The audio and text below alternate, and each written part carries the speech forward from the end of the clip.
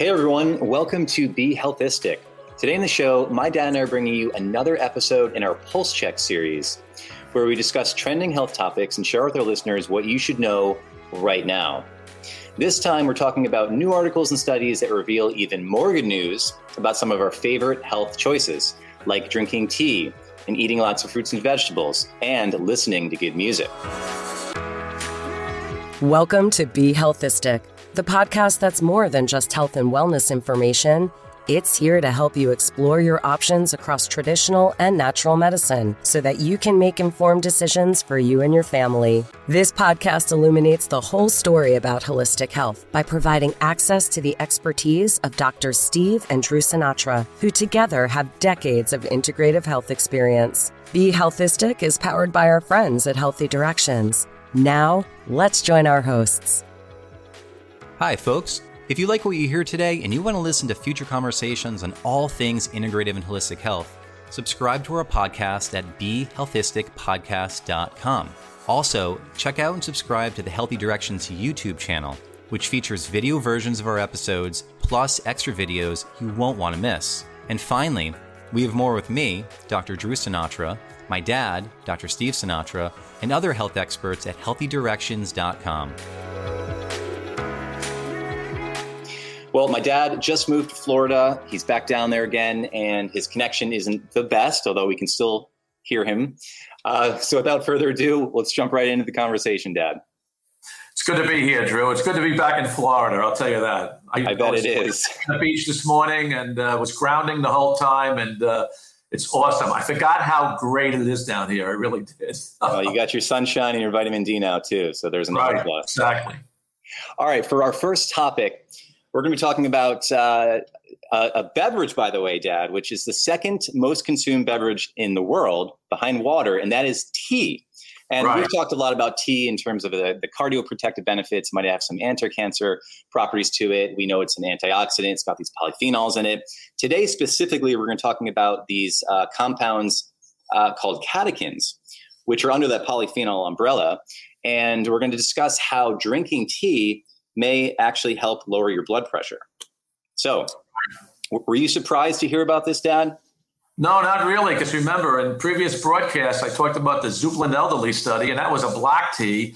And when I was, working in the cardiac catheterization lab, decades ago, I came across a paper on green tea. And green tea is the one beverage in Japan that if the Japanese had more than 5 cups of green tea a day, Drew, more than 5 cups of tea, they did not develop coronary artery disease. And this was a big cardiac cath study of over 500 patients. And they looked at all these participants, whether they drank sake or beer or wine or soda or green tea or black tea. It was green tea only that stood out in preventing atherosclerosis. So I'm all in when it comes to green tea.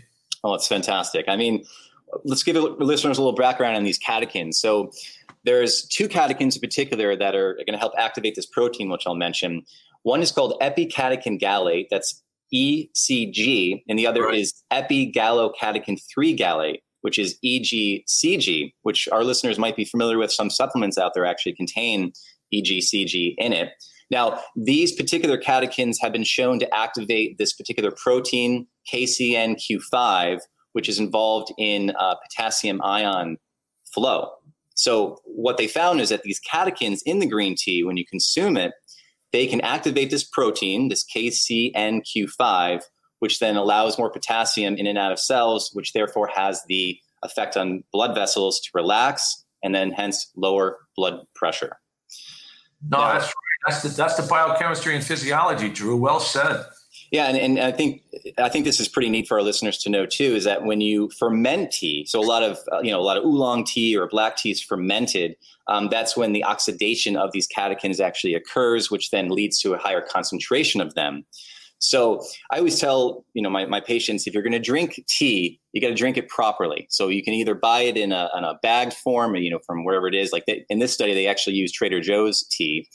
But you can also buy it in loose form, which is what I recommend, because I find that you can get a really high quality tea in a loose herb form.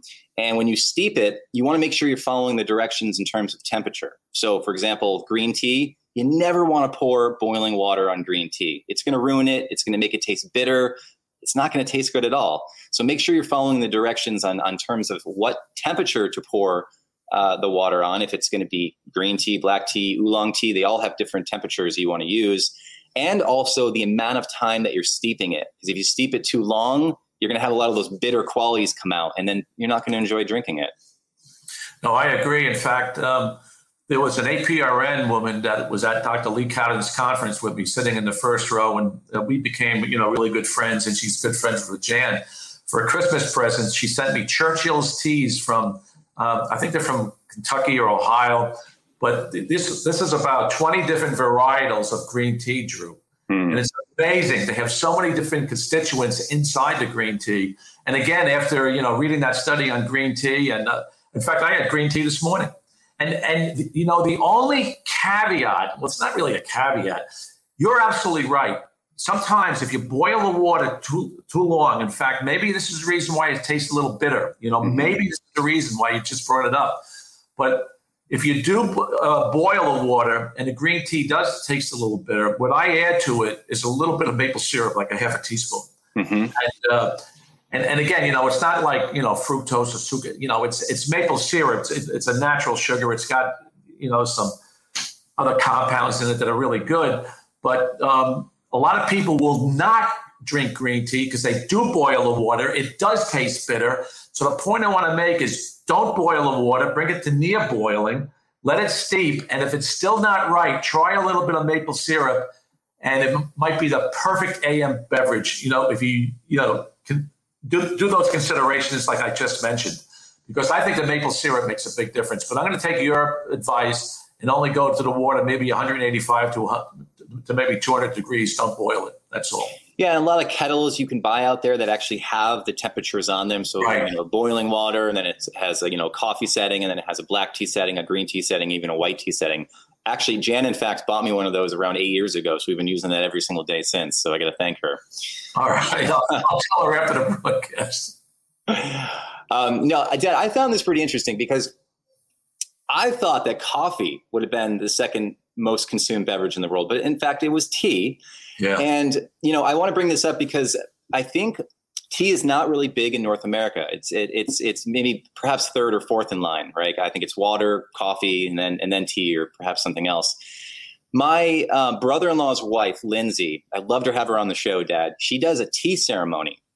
And what it is she brings her tea set, and we have meditation cushions set up. She plays some music in the background. She lights some incense. And for about 45 minutes, she does multiple pourings of these different black and oolong teas. And it's absolutely amazing because you really get into this ceremony around tea that we don't have. I think we're so used to just making our tea, getting our caffeine fix, and then going about doing our work. But there's really a really deep connection that you can form with tea. And I think a ceremony is a great place to do it. And perhaps we'll have her on the show and go over the ceremony, but it's a wonderful way to really, be with your community, your friends, your family, drink some tea and feel good afterward.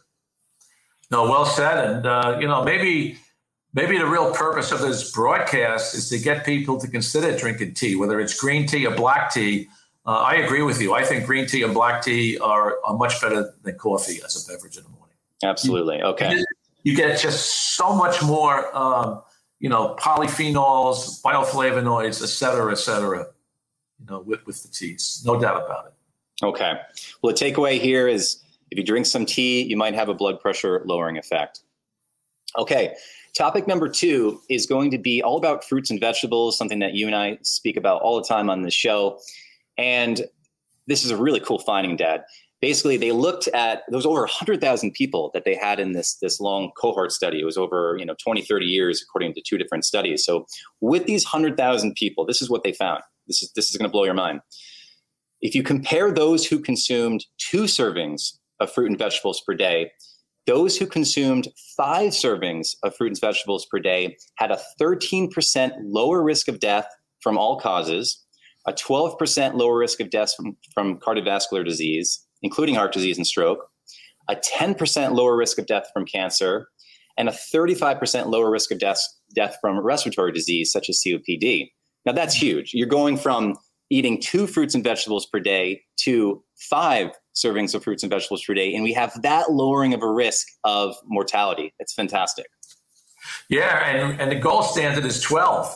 If you can get to 10 to 12, that's what you really want to do. That's why I make that special salad of mine 5 to 7 days a week. I talked about it on previous broadcasts, but I think that salad, and again, I had it last night, because I just got to Florida. We couldn't go shopping. We brought some salad fixes on the plane. And I have to tell you, it's just awesome, especially when you combine your salads with a little bit of onions containing quercetin, certainly avocado, which supports the production of glutathione. If you can add glutathione and avocado to the salad with blackberries, raspberries, strawberries, any fruits, and then use some kale and cabbage and carrots. Oh my gosh, it's so easy and it's so good for you. I'm all in on it. And Dad, I want to give our listeners and viewers an understanding of what is a serving of a fruit and vegetable, because it can be a little confusing. Now, here's some ideas. 1 cup of raw vegetables is 1 serving. A half cup of cooked vegetables, whether you roast them or steam them, that's considered 1 serving. 2 cups of leafy greens. So, for example, you mentioned your salad. If you have 4 cups of lettuce in there and 4 cups of spinach, you're going to have tons of servings of vegetables right there. Also, if you consume 2 medium-sized whole vegetables, like 2 carrots or 2 stalks of celery, that's considered 1 serving of vegetable. And lastly, if you eat a whole vegetable like a bell pepper, for example. So I think we hear this all the time, but get your servings of fruits and vegetables in, but really having an understanding of what is a serving size of a vegetable is really important. The same thing goes for fruits too. Think of it as a handful. If you have a handful of strawberries, that's like a serving size. If you have a cup of blueberries, that's a serving size of blueberries. Oh, well said. And there's go ahead. The image. Remember we talked about the colors of the rainbow? Yes. So for our listeners, what's really simple is the more colorful your fruits and vegetables, and if you can eat them raw in a salad, the better you are. Absolutely. I completely agree with that. And I wanted to share my top 3 tips, Dad, for getting more vegetables into people. And this is this. For breakfast, you can do a smoothie. Right. And in that smoothie, you throw a handful of spinach in there. You might throw half an avocado in there. And of course, you want to add some fruit in there as well, maybe some frozen berries, maybe half a banana. So that's a great way to up your fruit and vegetable content really quickly in the morning. Now, another idea for breakfast would be something I learned from you, is making an omelet. So you can saute your onion, you saute some spinach, maybe throw some mushrooms in there, maybe some cut up fennel, throw it in your omelet, eat that thing. You've probably got around 2-3 servings right there of vegetables. And then we always do, and I think I learned this from you, Dad, is steaming. Super simple, right? You set your pot up on the stove, put some water in there, heat it up, boil it. You add your broccoli, you add your cauliflower, whatever it is you want to steam. Steam it lightly, right? You don't want to over steam things, right? But just lightly enough that it becomes soft in your mouth. That's a great way to consume more vegetables. And then my last tip is roasting vegetables. And this is what we always do. We put things on a big pan in the oven with some parchment paper on it, and we roast sweet potatoes, and we roast cauliflower and broccoli and fennel and all these sorts of vegetables. It's a great way to consume it. And then once they're out, you drizzle some olive oil on top, some salt and pepper, and you're golden. I love it, Drew. Before we move on to the next topic, Dad, one more thing I just thought of too, especially for kids, right? For parents out there that have kids, if you want to increase their vegetable intake, you cut up some vegetables on the table, whether it's some broccoli or some cauliflower, some celery, some carrots, bell peppers, and just have a good dip, whether it's a hummus dip or a bean dip or other kind of favorite dip you want to use. But, when our kids are hungry and just so starving and they just want to eat anything in front of them, throw some vegetables down there with a good dip and you're good to go. Well said, son. Okay. Go ahead. Hunger drives. It drives like crazy. So when your kids are hungry, they'll eat anything. They'll eat anything. So put vegetables in front of them. Okay. For topic number 3, we're going to talk about something that you and I have talked a lot about, Dad, and that is LP little a, lipoprotein A.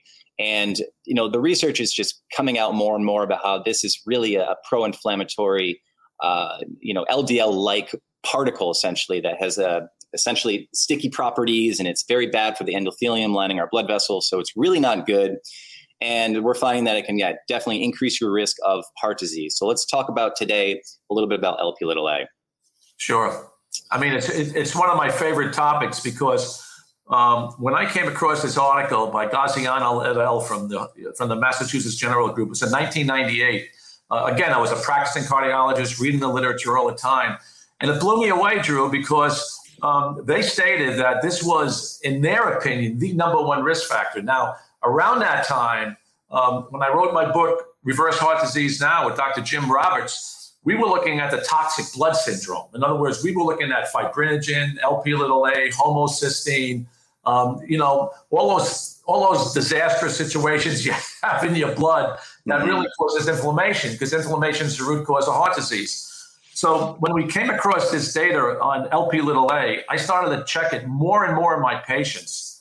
And I was amazed, Drew. It is a risk factor. There's no doubt about it. And then when the Biogenome Project came out around that same time, but it takes 20 years for the information to really, get through the medical literature, et cetera, et cetera. Now, with the Biogenome Project, we realize that Lp(a) is inherited more and more, and it occurs as a spontaneous mutation as well in the genetic code. So now it behooves every internist and cardiologist on the planet, when they're screening people for cardiovascular disease, get a Lp(a), because the good news is you can neutralize it, and you can neutralize it with nutraceutical support. So that's the really good news. So you're recommending that everyone get tested for it? Yes, absolutely. Everybody tests HDL, LDL, look, that's fine. But if you really want to get into the prevention of coronary artery disease, you got to test Lp(a), no question about it. Got it. And in terms of lowering it, Dad, I know there's some newer medications out there. There's some injections actually that can help lower it. What else can people look for in terms of lowering of Lp(a)? Well, the easiest thing is niacin. The problem is people can't tolerate niacin because of the flush, but some people can. And I remember in my practice, I would warn them about the flush, and they would start off with 100 milligrams, go to 250, go to 500, go to 1,000.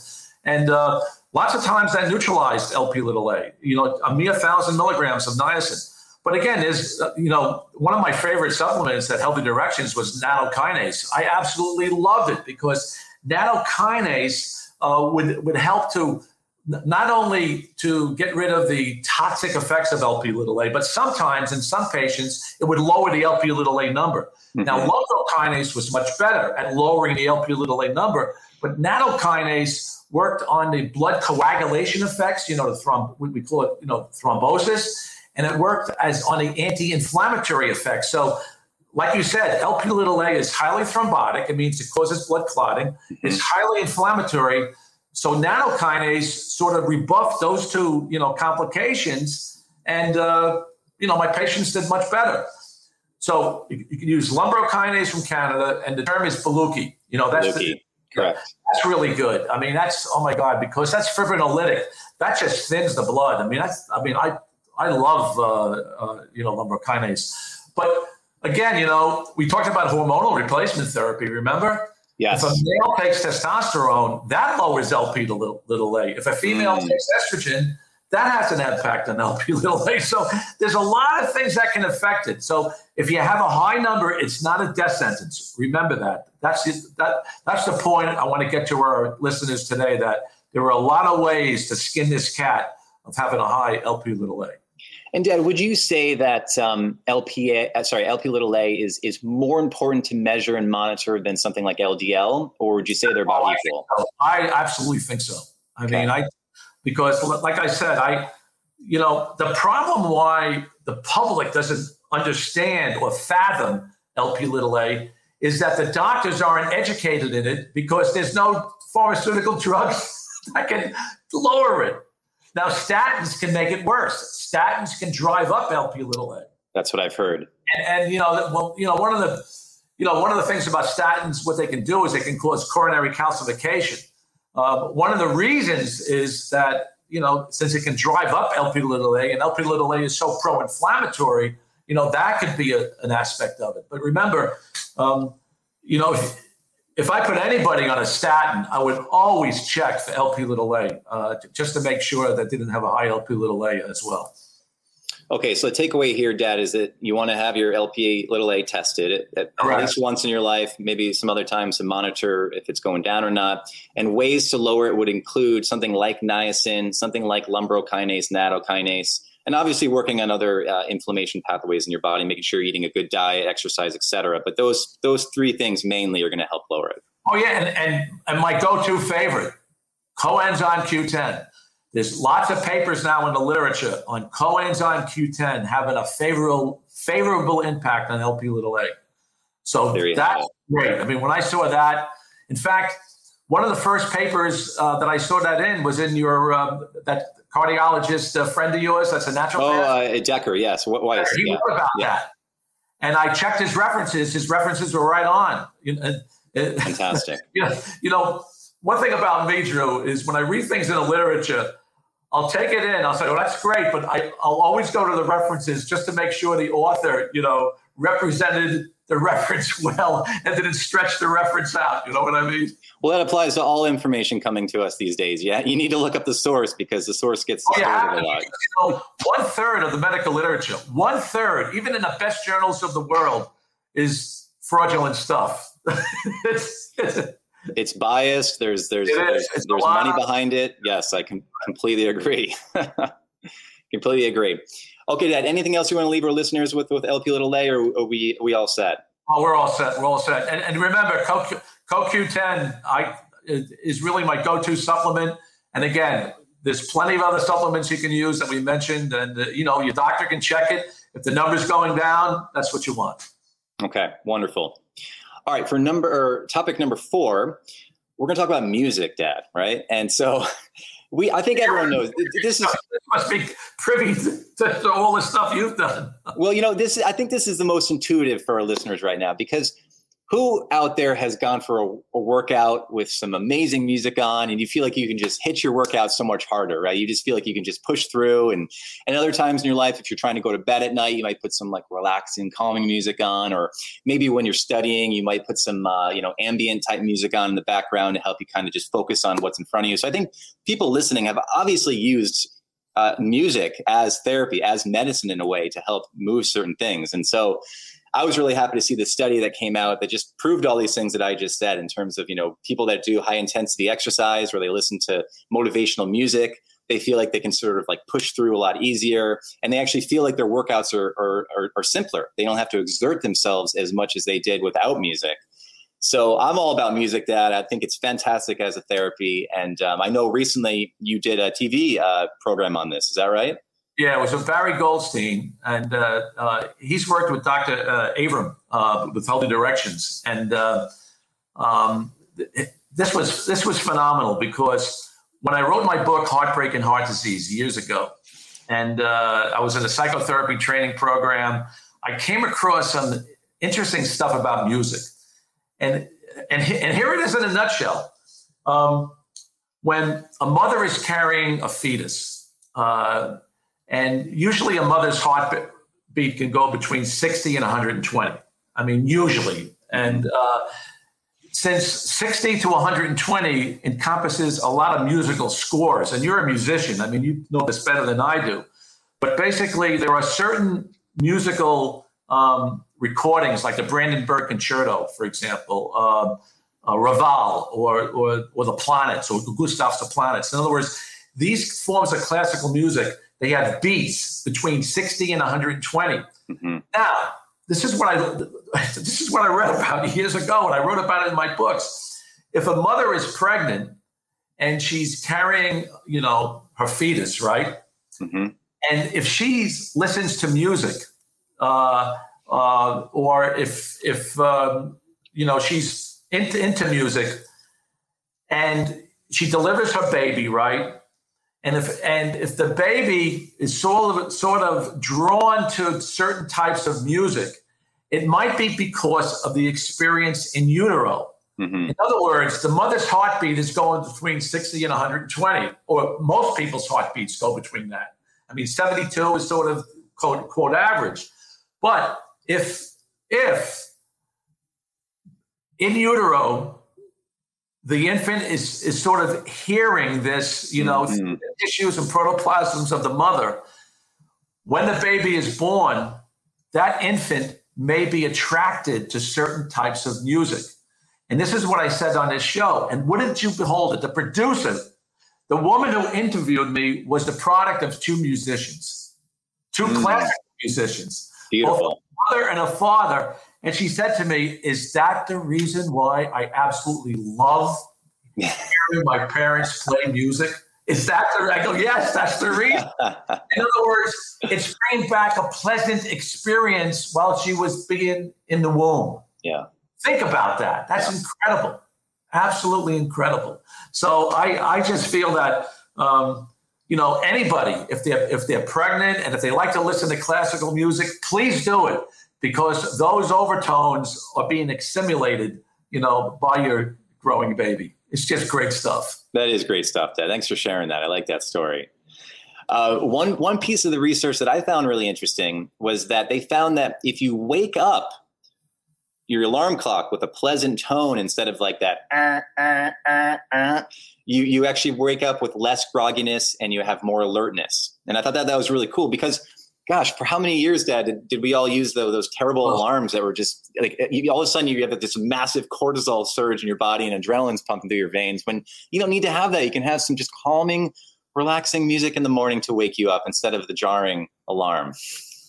Drew, you're absolutely right. When I used to take call every other night for years as an emergency room CCU, ICU cardiologist, that phone would ring nonstop in the middle of the night. I got to tell you. And, you're right. You get jarred from sleep. And it took me years to really trust going back to sleep. Once I finally got away from, those early midnight, late midnight, early AM phone calls, because it does jar you and it does make a difference. I mean, it really does. So our takeaway here for our listeners our takeaways are if you're attracted to certain beats of classical music, that might be an earlier reminder of a pleasant experience of you in your mom's womb. So I want to put that out to our listeners. Absolutely. Yeah. And if you want to use music for whatever it is, studying, exercise, relaxing, waking up in the morning,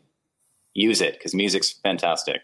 It is. And by the way, the rock music or that rap music, what's the music where it's really... like heavy metal type stuff? Yeah, the heavy metal music had a negative impact on the autonomic nervous system as opposed to classical music having a positive impact. So that makes sense. You're right. That's another takeaway. Before we wrap up the show today, we're going to share a little wellness wisdom with you. One of the other trending items that we came across was something that we talk a lot about in the show, and that is how the overabundance of air pollution we all live with impacts our health. Now, according to a new Stanford-led study from this past February, children exposed to air pollution, such as wildfire smoke and car exhaust, for as little as 1 day may be doomed to have higher rates of heart disease and other ailments in adulthood. As a dad who just had his third child, this is very disconcerting to me and something that I obviously want to protect my children. And, you and I have talked a lot about detoxification, Dad, and hydration to be, lowering our toxic load in our bodies. So let's each of us share one piece of advice with our listeners about how to rid our bodies and our children's bodies of these toxins. You go first. Oh, any toxin? I mean, oh my gosh. I mean, I think the best way to detox, I don't know if you can do this with your kids, but I love the sauna. I just absolutely love the sauna. I think you can bring young children into a sauna, especially if you sit them with you. You can. I mean, my God, when I was in Scandinavia and in Italy, I remember being in saunas with younger children, but they weren't alone. They were always with parents. Yep. And I think if you can teach children that sweating is a healthy thing, really healthy for the body, that's really good. The other thing that children really gravitate to, Drew, and I know your own children did this, and this is probably what you're going to say, I don't know, but the trampoline, the bouncing on the trampoline, lymphatics, boxes the lymphatic system. So these little, trampolines are about 3 feet across, some of them are bigger. Where if you can rebound a little bit, this is moving the lymph in your body. And when you're doing this, this is awesome for, facilitating, a lot of that stucky garbage, chemicals, petrochemicals, even mercury. I mean, all this stuff that's in our lymph as well as our subcutaneous tissues. So sorry, I gave a second pearl. Maybe it was your pearl. I don't know. No, I think 2 pearls is great. And I want to comment on your first pearl, Dad, the sauna. You're right. I mean, I've gotten Kai into it, my 9-year-old son, and Luke is just getting involved in it. He's 5.5, but it takes a little getting used to. A lot of the kids don't like the heat, but if you do get them used to it from a young age, they do really enjoy it. And I've had fantastic times in the sauna with Kai. I get to bond with him there actually. So, you get the bonding effect and also the detox effect. Now, for my wellness wisdom piece, I wanted to mention air purifiers, something that you and I have talked a lot about as well. But you can filter out some of that particulate matter, really good for the wildfire smoke that occurs on a yearly basis now in California, and can also take away VOCs. And it really cleans up the air, makes it smell better, and I think it's a great way to reduce that toxic burden from the air we breathe. Yes, well said. No, a lot of good information for our listeners today. I'll tell you that. Absolutely. And a lot of this stuff you won't be able to read in books either. This is good stuff. That's our show for today, folks. If you have a question or an idea for a show topic, please send us an email or share a post with us on Facebook. And remember, if you like what you heard today and you want to be an active member of the Be Healthistic community, subscribe to our podcast at BeHealthisticPodcast.com or on Apple Podcasts or wherever you download your favorites. You can also find more great content and information from us and the Healthy Directions team at HealthyDirections.com. Well, thanks so much, everyone, for joining us. I'm Dr. Drew Sinatra. And I'm Dr. Steve Sinatra. And this is Be Healthistic. Thanks for listening to Be Healthistic, powered by our friends at Healthy Directions with Doctors Drew and Steve Sinatra. See you next time.